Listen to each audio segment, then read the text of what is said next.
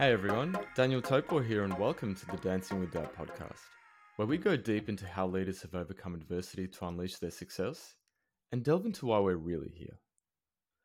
On today's episode, I'm sitting down with the legendary Connie Mckeage. Connie brings a wealth of international and cross-sector experience spanning 35 years in executive and C-suite roles in the financial services, technology, and non-for-profit industries. She has a history of leading highly successful teams that deliver exceptional results and a track record of growing sustainable businesses. Her professional achievements in advocacy for diversity have been recognised and are reflected in industry awards such as Women in Finance CEO of the Year twice. Connie now spends her time on advisory boards and businesses that make an impact and enjoying the greater life balance that comes from not running a stock exchange listed company. I personally know Connie from the time she hired me back in 2016 as a relatively green project manager on a large-scale fintech transformation project at OneView Limited.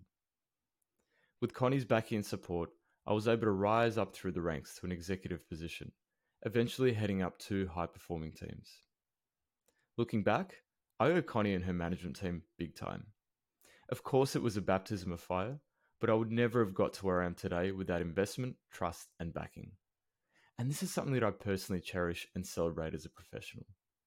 The notion of trusting and giving people the space to grow and shine. After all, leaders aren't born, they're made. We'll be getting into a whole host of interesting topics, probably too many to list out here, but including developing self-resilience in the face of adversity, not letting your past define your future, and the supreme importance of balance in life. So for me, this is a really deep dive into just trusting your gut and leading with the heart, both in business and elsewhere. Do yourself a favor and don't miss this one. It's deep, it's raw, and it's absolute gold. From the bottom of my heart, thank you for lending me your ears wherever in the world you are. I hope you find this episode insightful and stimulating. Season 1, Episode 2, let's do it. Connie, so glad to have you here. Welcome to the show. Thank you very much, Daniel, and for the nice intro. And Connie, before we dive in, I just want to say something, I guess, from the heart. And I really feel very, very honored to be sitting down with you today. You're a leader that I really admire, and to have this opportunity to hold space with you for our listeners is actually something I've been looking forward to pretty much since I conceived the idea of this podcast. In fact, you're one of the first people I just had to approach. And as you're aware, this is our second episode, and I can confidently say that I'm still quite nervous. The heart's beating, the tummy butterflies are in full flight. This still doesn't feel all that natural, but there has been a shift, and I'm probably about 20% less nervous than my first episode a few weeks ago.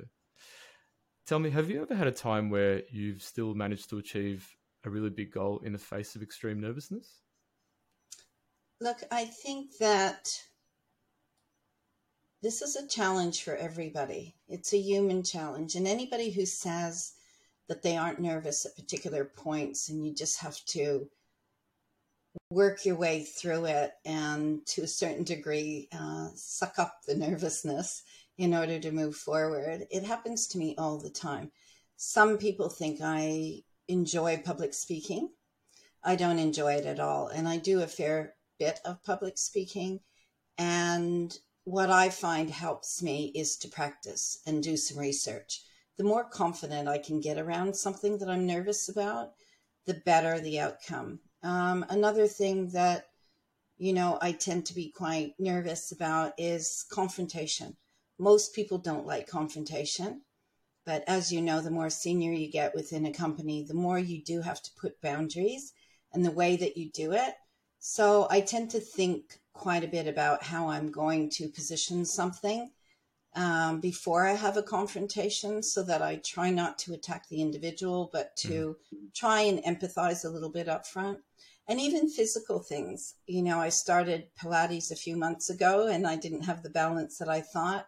So I thought, instead of giving up, I'm going to make this a goal that I can actually do lunges without holding on to the bar.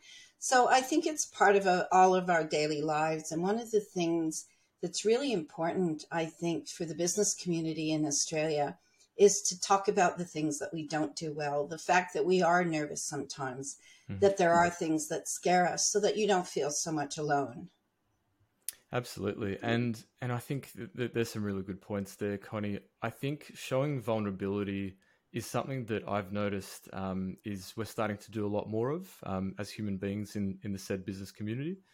In my experience, I found that if you can show vulnerability, you're a lot more human, and people respect that, and people respond to that, and you can actually avoid some of the conflicts that maybe you're talking about by showing that humanity and understanding that, in the end, we both want to achieve effectively the same goal. We both want to achieve a consensus and solve a problem. Let's just get on with it and accept. Yes, and I think particularly for men, what defines a man is changing. I know that some really good work is being done by organizations like the Man Cave, where they're saying even if you are an incredible sports person, or even if you are, a rugby or a soccer star or whatever, it doesn't mean that you don't have your own demons and that you don't need friends and that you can't open up and trust other individuals to be there to support you. It no longer means, the stiff upper lip, etc., because that's just not working anymore, as you can see from the mental health issues that are coming thick and fast. Absolutely, absolutely. And are you finding that there's been quite a shift over the years, especially of late, in terms of how men conduct themselves, and also, on the inverse, how women are received in the business community, particularly at senior levels? Yes, I think there's still pockets of what I would call old school thinking, but I think it is changing. And part of that is that I was doing a presentation at Sydney University, be about 5 years ago now, and the whole community and entrepreneurial community in particular is shifting. I think maybe 6 or 7 years ago, had I done that presentation, all of the questions would have been, how do I join this large scale global company? How do I progress, etc.? And before I did the presentation, it was basically to MBA students, and it was just before they broke, for the holidays. And I was told, look, it'll probably just be half an hour. Nobody will ask questions, and then they'll leave. We went on for an hour and a bit, and we actually had to cut the class. But none of the questions were about how do I join this large global accounting firm or legal firm. All of the questions were about how do I enjoy my life more and set up a company, a startup, and, just correcting some of the fallacies, because, starting a company sometimes takes up much more of your personal time than even working for a large firm. But I think it was a lot about passion, and about how do I create the right culture in my small company? What do I need to look for if I have partners? Like legal agreements at the beginning, everybody, when they leave university, they're on the same page, right? You just left university, but some will get married, some won't, some will no longer want to do that. How do you cater for that legally and with equity and all of those kind of questions? It was a completely different set of students leaving, and you could see that what they wanted out of life was distinctly different than even 6 or 7 years ago. And you mentioned I think touching on the notion of balance, and that's something that personally, when I was finishing uni and I was starting my first job, there wasn't really a whole lot of conversations about that. So it was basically, how do we get the most money through the door? How do we get the most contacts? How do we do the most deals?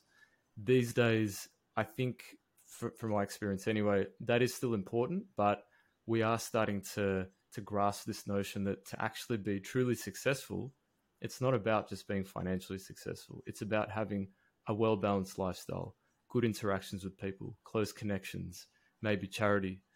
And I know that you're obviously a very balanced person. We've had many conversations around the importance of balance. Tell us what's been your experience with that sort of shift. Look, I think balance isn't about working 8 hours a day and then going out and doing, something else with friends or family, whatever. I really am a stronger advocate for integration. So life's integration of different things that you enjoy, because if you really love what you're doing and you happen to work 14 hours at that in a particular day, does it matter? As long as you've got the support of those around you. And if you're in the right frame of mind and you're not coming home grumpy because you did work that 14 hours, I don't think it really matters. So I think an integrated life, the way that some people can bring their animals to work now, or, some people can have days where they're working from home, that even if they're present with their partner, they're still around and it matters. So this work-life balance, I personally think, is sort of quite a dying sort of way of thinking about how you integrate into your life the things that are important to you that drive happiness. And you're seeing that not just at an individual level, but at a corporate level. The bottom line used to be everything. And I had a conversation at one of my boards recently where I said, but these benefits are going to affect the bottom line. You understand that? And they said, yes, but the bottom line needs to be affected, because things like benefits to the employees and climate, consciousness, etc., are just as important now for the sustainability of life on the planet. So those are conversations that you would never have had before. It would have been about maximizing the bottom line. But now, trying to retain staff, trying to ensure that we're doing the right thing by the planet so that those that come after us have a chance of living a fulfilling life. All of those things now are coming into an equation of happiness. Absolutely. And speaking of happiness and balance, I guess that the pandemic really threw a bit of a spanner in the works for all of us. We went basically from a stage of coming into the office 5 days a week to having to work from home and adjust our culture. And I remember very, very, very clearly back in 2020 when OneView, the company you were the CEO of, was being sold, and we're all working from home and we're all trying to find our little balance in life. But I think it actually necessitated a larger shift in how we do business and how we value our relationships. Because coming back to your point earlier, we could spend more time with our loved ones. So for a lot of people, including myself, the actual happiness actually increased because we got more time to spend with our loved ones, and then we became more productive. And then that actually affected the bottom line in the end. But I think now we're starting to see a whole different dynamic playing out with companies trying to get people back in. What do you think is the future that beholds us? Maybe if I tell you, I always find it interesting to read something that confronts you. And my generation in the workforce has very much been about the importance of culture, how that kind of binds people, etc. And an article I read about 6 months ago said, culture's dead. We need to rethink the way that companies operate. And this package of flexibility isn't about working from home or going into the office. It's about, if you come in 5 days a week, should you get rewarded more from a remuneration point of view? If you want to work from Tuscany 2 months of the year and you can still do your job, does it really matter? And it was much more redefining now about the fulfillment of the individual within a corporate environment versus this concept of culture, which is an umbrella for what drives everybody within the organization and their behaviors. And the reason I found that confronting is that was such an important factor in how you managed an organization. But when you think about it, the more that you decentralize And the less that you have visibility to people face to face, and that's always happened in global organizations, but usually you have a leader. This is real decentralization into homes or physical premises that you may never see your boss. I've known people that have started work and haven't ever met their bosses, face to face yet. So the question is, how do we look after and get people over a longer period of time to still be productive and to deal with the disharmony, for instance, that might come from a role where you actually have to be present at work, in the work premises, versus somebody who has the latitude to work anywhere in the world. And that really made me start thinking about what it really means for the workforce moving forward. I don't have an answer, but I did find the article quite confronting, because we're all assuming that culture is still important, but is it? I think, I guess it depends on whether, as an organization, you are output focused or location and time and people focused, if we can put it maybe in those terms. Maybe there's a better way of explaining it. In the end, if you are actually achieving the set objective and, the task is done, it's done well, on time, on budget, does it really need to matter where it's done? If it's done on the moon or if it's done in Tuscany? It doesn't. But the point is, if you're a nurse, you can't do that. That's true. Right? So you really need to think about each role that somebody is undertaking. And let's say that you're an administrator of a hospital and you don't need to be in all the time, and you are doing your work, let's say 2 months a year from Tuscany, but the nurse has to show up every day and look after the patients. How do you deal with that?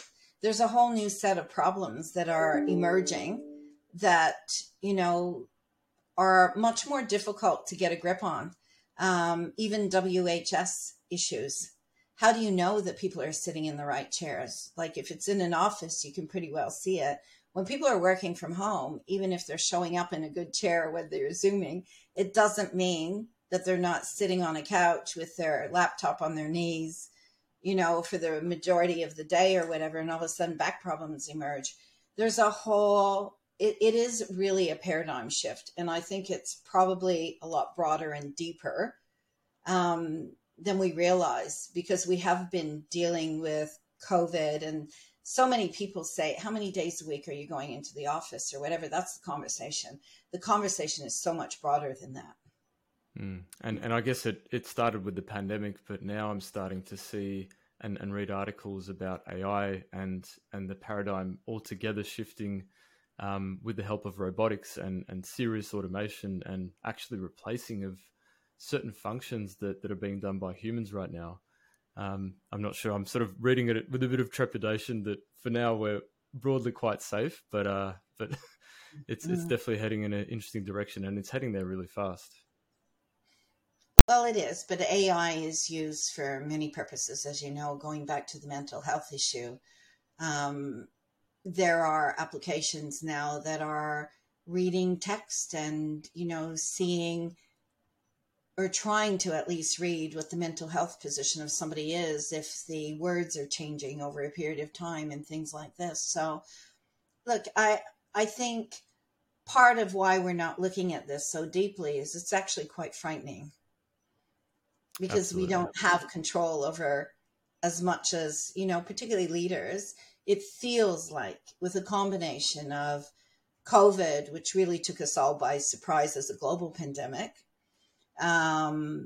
with the decentralization of the workforce, the mental health issues, the tug of war between things like climate change and sustainable decisions, even in portfolios versus the bottom line. It's quite a complex environment we're operating in, not to mention things like gender identification issues, etc., which have come to the fore. So I think my career started out in a much simpler way, I think, than people who are entering the workforce now, particularly graduates who might not have exposure to the same kind of learning through osmosis that most people took for granted when I started work. Absolutely. And in terms of let's if we draw on the notion of graduate finishing school today, they have social media, which I didn't even have when I was finishing school. You know, I had MSN Messenger. I'm not sure what you had back in the day, but probably none of the above. But Nothing. this you've also got this added paradigm of comparing yourself to others, and I just see that it's so incredibly toxic, both in a personal and in a business setting as well, because you can never really measure up to other people. You can never be good enough. There's always going to be someone wealthier than you, or better looking than you, or whatever measure you want to throw at it. There's always someone else, and I just feel like if we try and continuously compare ourselves to others, that is definitely a road towards misery, depression, and anxiety. Do you feel that that's sort of been your experience with the younger generation coming in? Look, I've seen the good, the bad, and the ugly. I think of each generation has its strengths and weaknesses. For instance, the generation that I see now is much more conscious of having a designated driver than the people that, for instance, came before me and things like that. The problem, I think, with social media is anonymity more than anything else. If you can't put your name to something, it's very hard to track it, and it's very easy to hide behind it, like for the average person, unless you're a forensic. It has had a lot of benefits, but I think the mental health side of it and the bullying side of it is, again, something where it's very hard in the legal fraternity to really catch up with what's happening because it's happening so quickly. I am not a perfectionist. I think it's probably one of my strengths and one of my weaknesses.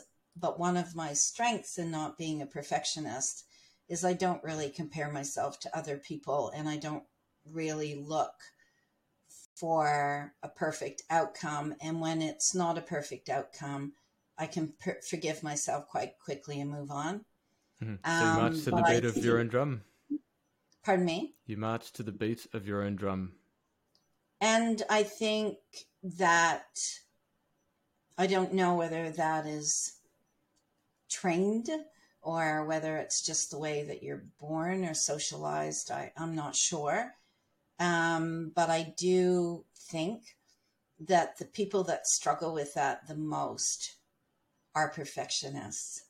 I see it with the young people around me who want to get the perfect marks. They want to have the perfect hair. They want to, and remember, within the social media environment, with a lot of the apps, you can change the size of your waist and your butt and your boobs and, or your hair, how much hair you have as a man and how much muscle you have. And so you don't know what's real and what's not anyhow.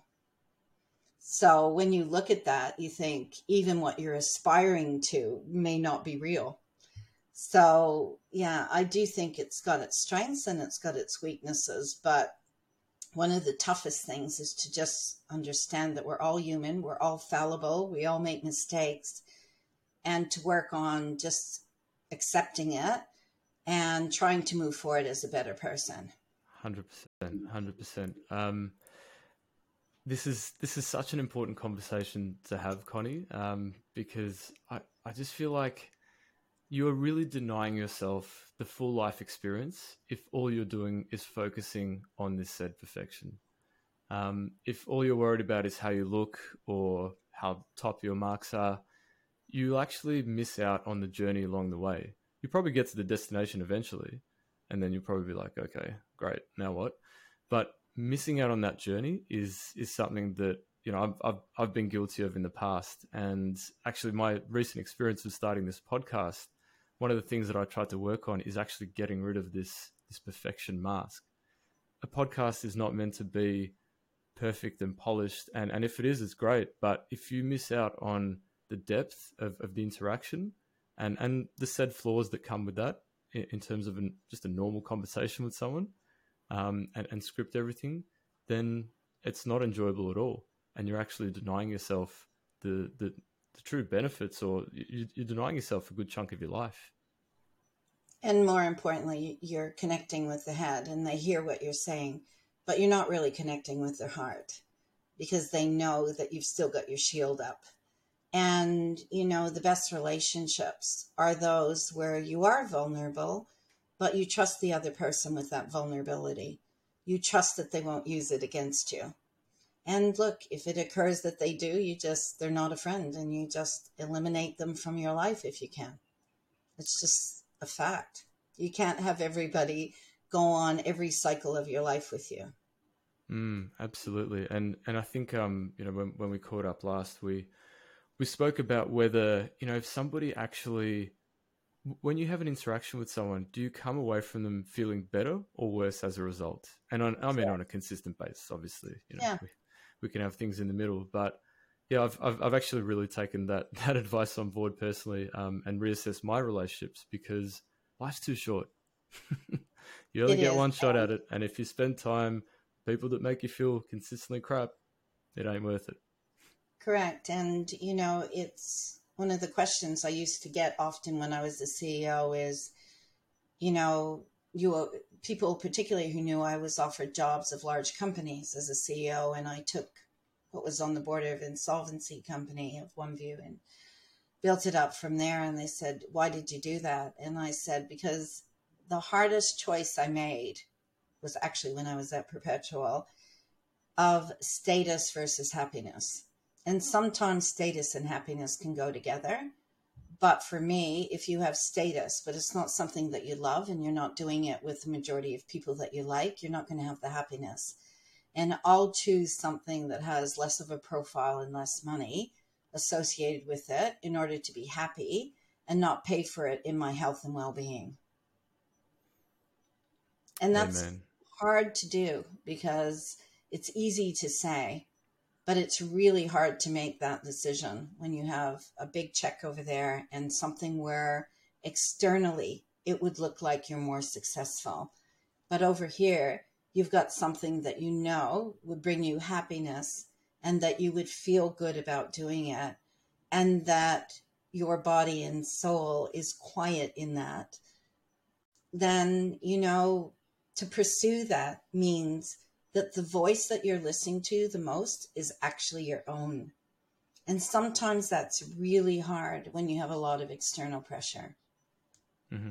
And have you had to make that choice before to actually walk away from the money and actually follow your heart and go for something that was truly aligned to your soul? Sure. I won't mention the companies I've done it, but as I said, the first time I did it, I was offered a very lucrative role, and I would have been probably one of the most senior women running a large company in Australia. And I was very tired, and I didn't really like the chairman of the company. I didn't think that it had a culture that I could turn around. And I took 6 months off and went trekking around Australia instead. Awesome.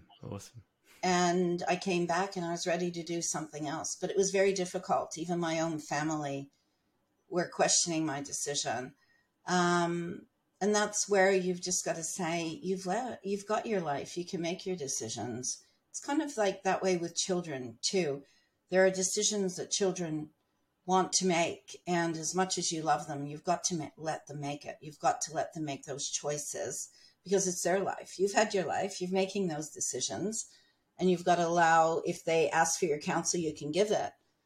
But the challenge is to not be disappointed if they don't follow it. Absolutely. And I think to an extent, the same should also apply when you're a leader in an organization, because if you're the micromanaging type, then you're effectively taking away the agency and the decision-making capacity of people through your micromanagement. If you allow people to grow and blossom under their own steam, make mistakes that hopefully won't bring the company down, I think that just breeds such a different type of person. And that's something that I really value about you and the way that you ran things at OneView. You gave people that agency. You gave people the opportunity to step up and lead. You didn't have to back me in terms of getting into that executive position that you accepted me for, but obviously you saw something that that you thought would work, and I'm very grateful for that, and I feel that actually allowed me to really spread my wings and grow. So I think that can also be applied in the business world, right? Yes, but you're forgetting a bit of that equation, which is that if you weren't up to it, I would have moved you to another role, or I would have moved you on. And that's the other side of it, right? Whereas you Because can't not do that with a everybody child. does make it. And if you're going to give people that kind of latitude, if you know that and I would back potential against experience literally every day of the week. But if you give that person the latitude and the agency and they ask for it, if they make a few mistakes and they're aware of it and they try to rectify the situation, move forward, that's a different story, because everybody makes mistakes. And sometimes if you're not pushing hard enough. But if the person is clearly not up to it, you've got to move them on or out.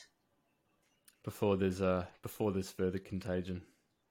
Well, and because other people see it. If you start making those kind of compromises, then the high performers will look at the low performers that you're not dealing with, and they'll go, why am I here? I can get another job. And you'll have an organization full of low performing employees who are happy to stick because they don't have the confidence to go somewhere else. And your high performers will leave, and then the whole company suffers. Mm-hmm. And Connie, just changing gears a little bit, you seem like a very balanced person, and it's very clear and obvious that you live by your passion, and you're passionate about a number of great ventures. What's your secret formula to living by your true purpose?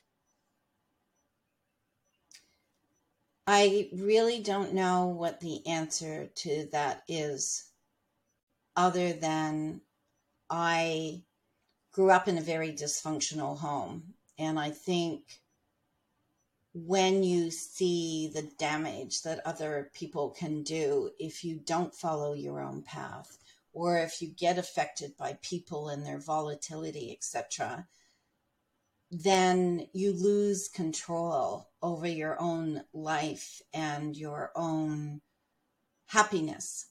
And, one of the examples I see every day is people who blame, this is my husband or my family or my this or my that. I'm this way because. And a lot of it is driven by the negativity of someone. And I grew up in a household where my genetic father was a violent alcoholic. And I don't drink, and I despise violence. And I think it's really important to say, do I want the person who's most negatively affected my life to be the person who has the most influence on my future? Or do I want the people who loved, protected, who I care about, do I want them to be the most important people in my life? And the reality is there is no shame in going and getting help. When I was in my late teens, I started to have terrible nightmares and panic attacks. And I went, obviously, this is affecting my life unconsciously. As much as I can consciously try and move forward, I'm just going to have to go back and deal with this. Mm-hmm. And it was a terrible 18 months of my life. I thought, I'm never going to get through this. It's just horrible. But you know what? I got up one day and I can't remember the last time I had a panic attack or one of these terrible nightmares or whatever. So, but there's no easy way through it. You actually have to work your way through it. And there's no such thing as going, oh, all of this, it doesn't affect me. Trust me, it does. There's no way you can get to the other side. So in order to get through that, I was different in that I was always quite academic. I read a lot, and people assume that that's valued within a family unit. But in my family unit and my father's family, etc., it wasn't. right? Hunting and Mm-hmm. fishing and, violence and drinking is the thing that made you Masculine feel a stuff. part of something. So I think I had to find my own way, and at a very early age. And when, I don't know if any of the listeners come from alcoholic homes, but there's no such thing as an alcoholic individual. And this is a lesson for anybody who's in a relationship with somebody who is like that, because it sucks the other person in as well. In fact, the whole thing. So for a large part of my young life, I would say if it wasn't for my grandparents, I don't know what would have happened, because my parents in my mind were vacant, because they were so absorbed in each other. And then when my father left the family home, my mother went from strength to strength. And I do think that things like these safe houses for women, or, men if they need them, are really important, because when she was in that relationship, I could see her self-confidence, her value very much diminished. When my father left, my mother now has a master's in psychology. She became a very good psychologist. She found her own rhythm. So, one of the things that became clear to me is it's really important who you choose to have in your life. And none more so than the partner you choose. And my grandmother was just such an influence on me. And I can remember, because I was very athletic and academic and things when I was in school. So, quite popular by most standards, despite what was going on at home. And my grandmother said to me, a lot of people will ask you to dance, darling, but the most important decision you're going to make in your life is, who do you want to dance with? And it sounds like a very simple phrase, but what she was doing is, ironically, when her own daughter didn't do it, she was giving me power to say, you're not the recipient of someone else's decisions, right? You're in control of your life, the decisions that you make, and who you choose to allow into your life, and who you choose to affect you. And I think I must have been at a vulnerable age, because that went straight to my heart, and it really changed a lot of my life. And I could have gone either way. There were points in my life I could have very easily spiraled, but I didn't. I didn't spiral, because somehow I had that internal strength to say, this is not who I want to be, and this is not the life I want to lead. Mm-hmm. This is the life I want to lead. And I never meant to lead a company or whatever else. But because I had very low expectations of all of that, it was more about what makes me happy and won't allow me to spiral. And that's really what drove a lot of my life. Wow. Connie, thank you so much, firstly, for sharing such a deep and personal insight into your past. It sounds like it was a very tough upbringing, and to be put in that situation from a very young age, and to have to find that fortitude within yourself. Thank you very much for sharing that. That's very profound. Do you feel like the backing of yourself, the fortitude that you did have to find at that point in time, did that effectively form the way in which you conduct your life and business for the future? Was that like a very formative event for you? It was probably more about, I am more uncomfortable being unhappy than I am dealing with the fears of reaching for happiness. And the same applies for starting companies. It would have been harder for me to not do OneView than it was with all of the challenges that OneView had. And it's going back to listening to your own voice, mm-hmm. right? One of the things, hopefully anybody that's listening today, your voice is a really important one, even if you're on the wrong track at the moment, whatever. You do know what can get you out of that. You do know what can bring you peace, and it might be something completely different to someone else. But that voice that you have, it will act in your best interest usually if you can just let it out and know that sometimes the pathway to the other side is a difficult pathway. But if you have a vision of where you can go at the end of it, it'll help you through the adversity that you need to go through in order to get to the other side. And yeah, a lot of my friends from high school, etc., they died of drug overdoses, or they got involved in, one of them who had the same name as me, Connie, actually. She was beautiful and smart, and she got involved in a bikie gang at the time, and she got shot. So it's going back to, and sometimes you need to make choices about day-to-day activities where it might be a harder decision in the short term, but it's an easier one in the long term. And my friends and I often have, discussions around things. Do you marry someone who you're wildly passionate about that you just met? Right? Or your best friend over here where maybe you don't have the same degree of passion? What are the pros and cons of each? Those are conscious decisions sometimes. Absolutely. I love that last reference because that was actually a decision I was sort of grappling with when I first met my wife. I didn't know her at all, and there was this red hot, fiery passion, and I've never experienced it in my life.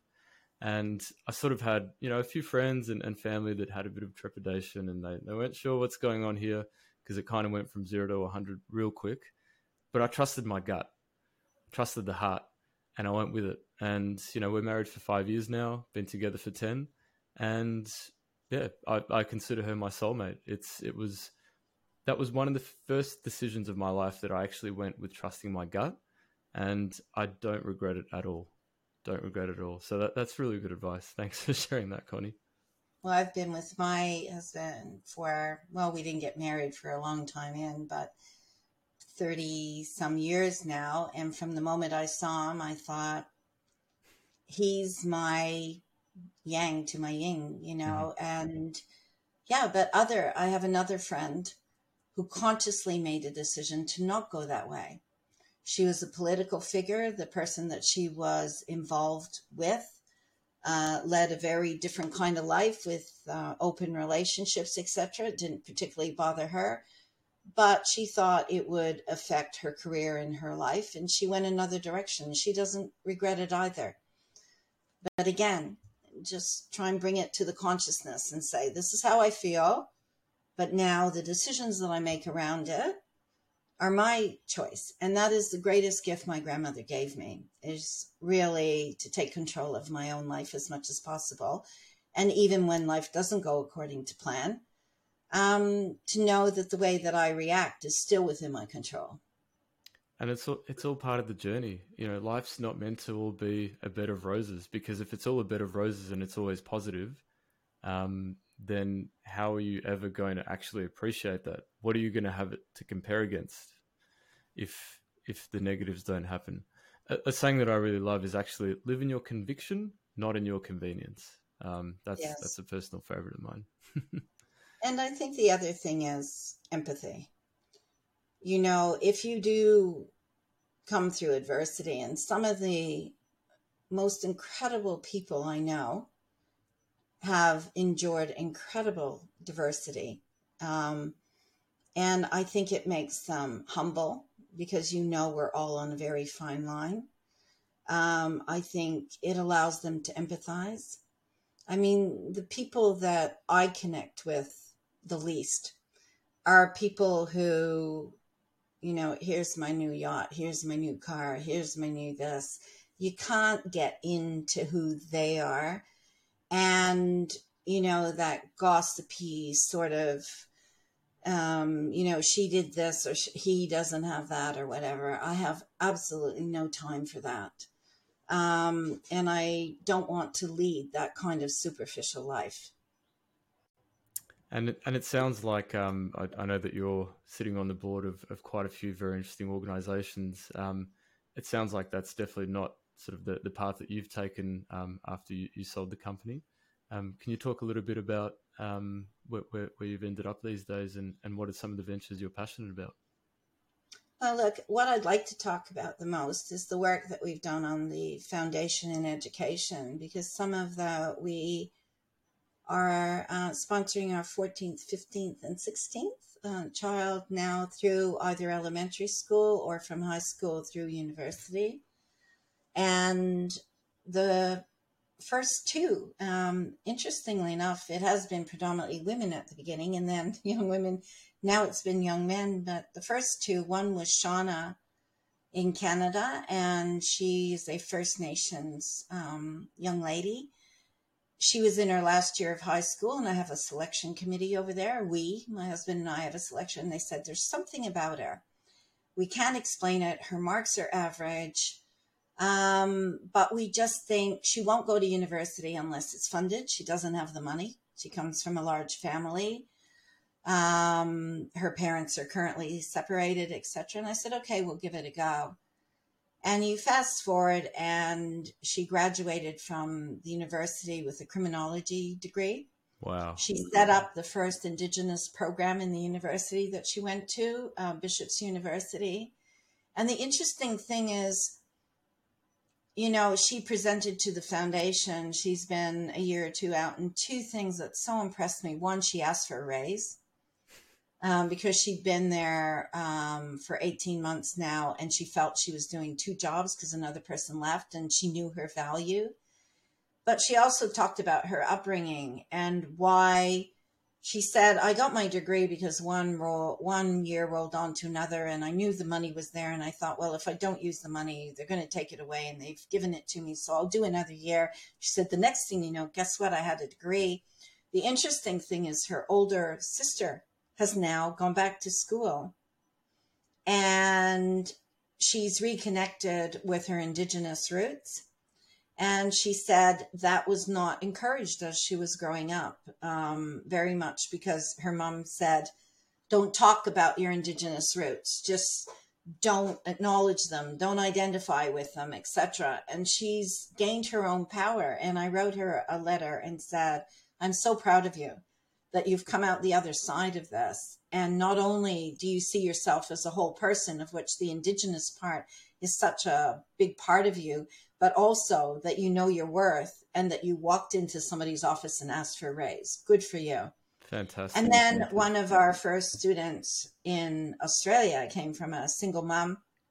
And I wrote to, in this case, PLC Croydon, got her into a private school with her mom's permission. And she became a registered nurse. She's now doing her master's, and she's head of our psychiatric wing at Shell Harbour Hospital. And our latest, and I'm sure Harry doesn't mind us talking about that, was from a single family. And that's why I absolutely hate these gambling ads. The family was left quite destitute because of gambling, and the father left the family home. And he received a scholarship to university and plays first grade rugby. And he's such a nice person. So when you see that your faith in people and a little bit of money can transform not just their life, but what you forget is the ripple effect. Yeah, absolutely. From it, it's incredible. And nothing makes me happier. And they've become a part of our family. Like our house, when you get back to perfectionism, people come into our house, they serve themselves, they do it. I don't feel the stress of people being here, because I'm not going to impose that on other people if, the utensils end up in the wrong drawer or whatever. I don't care. I care that they feel comfortable enough with Michael and I that they'll come into our home and feel at home. That is the most important thing to us. So yeah, and the advisory work or board that I do either involves climate, something like Future Super, or involves working for better diversity and pay, like I'm chair of the Financy Women's Index. So yeah, I am doing this for you, Daniel, because I valued the people at OneView, but I keep a pretty low profile these days. I haven't to date had any public companies that have interested me so much that I want the profile or the risk anymore. So I've had those times, I've had those days. Who knows what the next cycle will be? But yeah, I'm very happy to lead a quieter life. Yeah, and I think you're probably how should I say, underselling it, because you took a company that was effectively under administration and you made it profitable, and you made it employed such a really amazing array of people. But now you're making this great impact in other ways. So thank you, Connie. That's something really to celebrate, and appreciate the contribution to society. Well, I think the interesting thing about that is if somebody said, is it equal because of the money that we've given, particularly to education?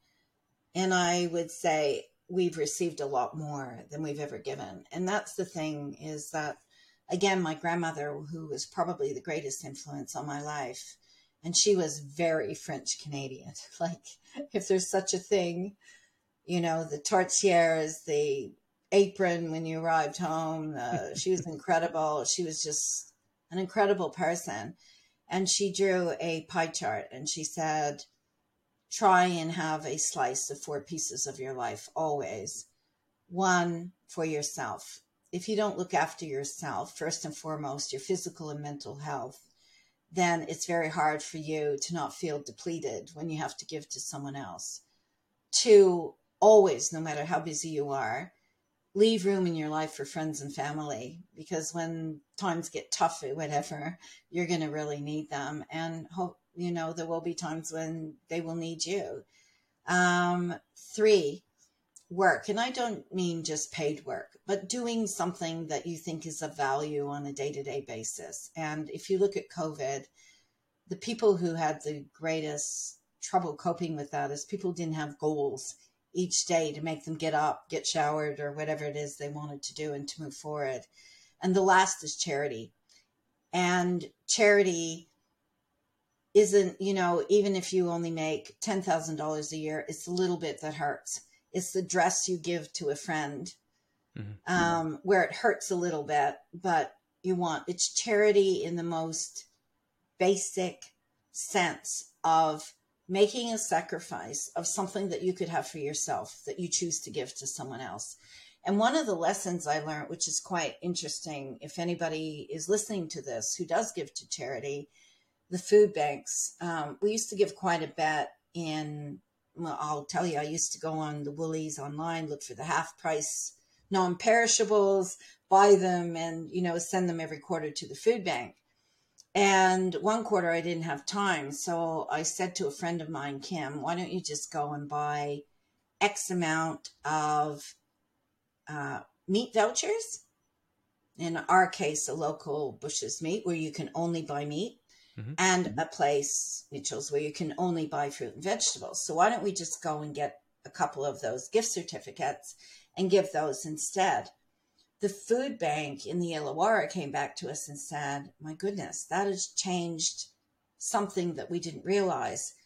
A lot of the people who are getting the food from the food banks are getting yet another handout, right? Because the cans have already been decided whether you like peas or not. It doesn't matter. They're getting peas. But when you give them the vouchers, in many occasions, they made it an outing with their kids, particularly because a lot of these families are single parent families. They would go to the butcher and they would go, now, what would we like? Sausages or mince or pork chops or whatever. And all of a sudden, you're giving them control over their decisions. And I won't be just doing the non-perishables anymore. Now that I know it gives them some control over their life and their decisions again, we will always get those coupons along with it. And it's something we just hadn't thought of, and it was by accident. And even the food bank was quite surprised at the downstream implications of making an outing, going with your kids, helping them know as a family that they can decide what they eat. not And someone who's donating it. and it gives them skills as well. So it actually gives them the decision-making skills in order to transition back into society and actually become productive members of it. Because that's what happens in the real world.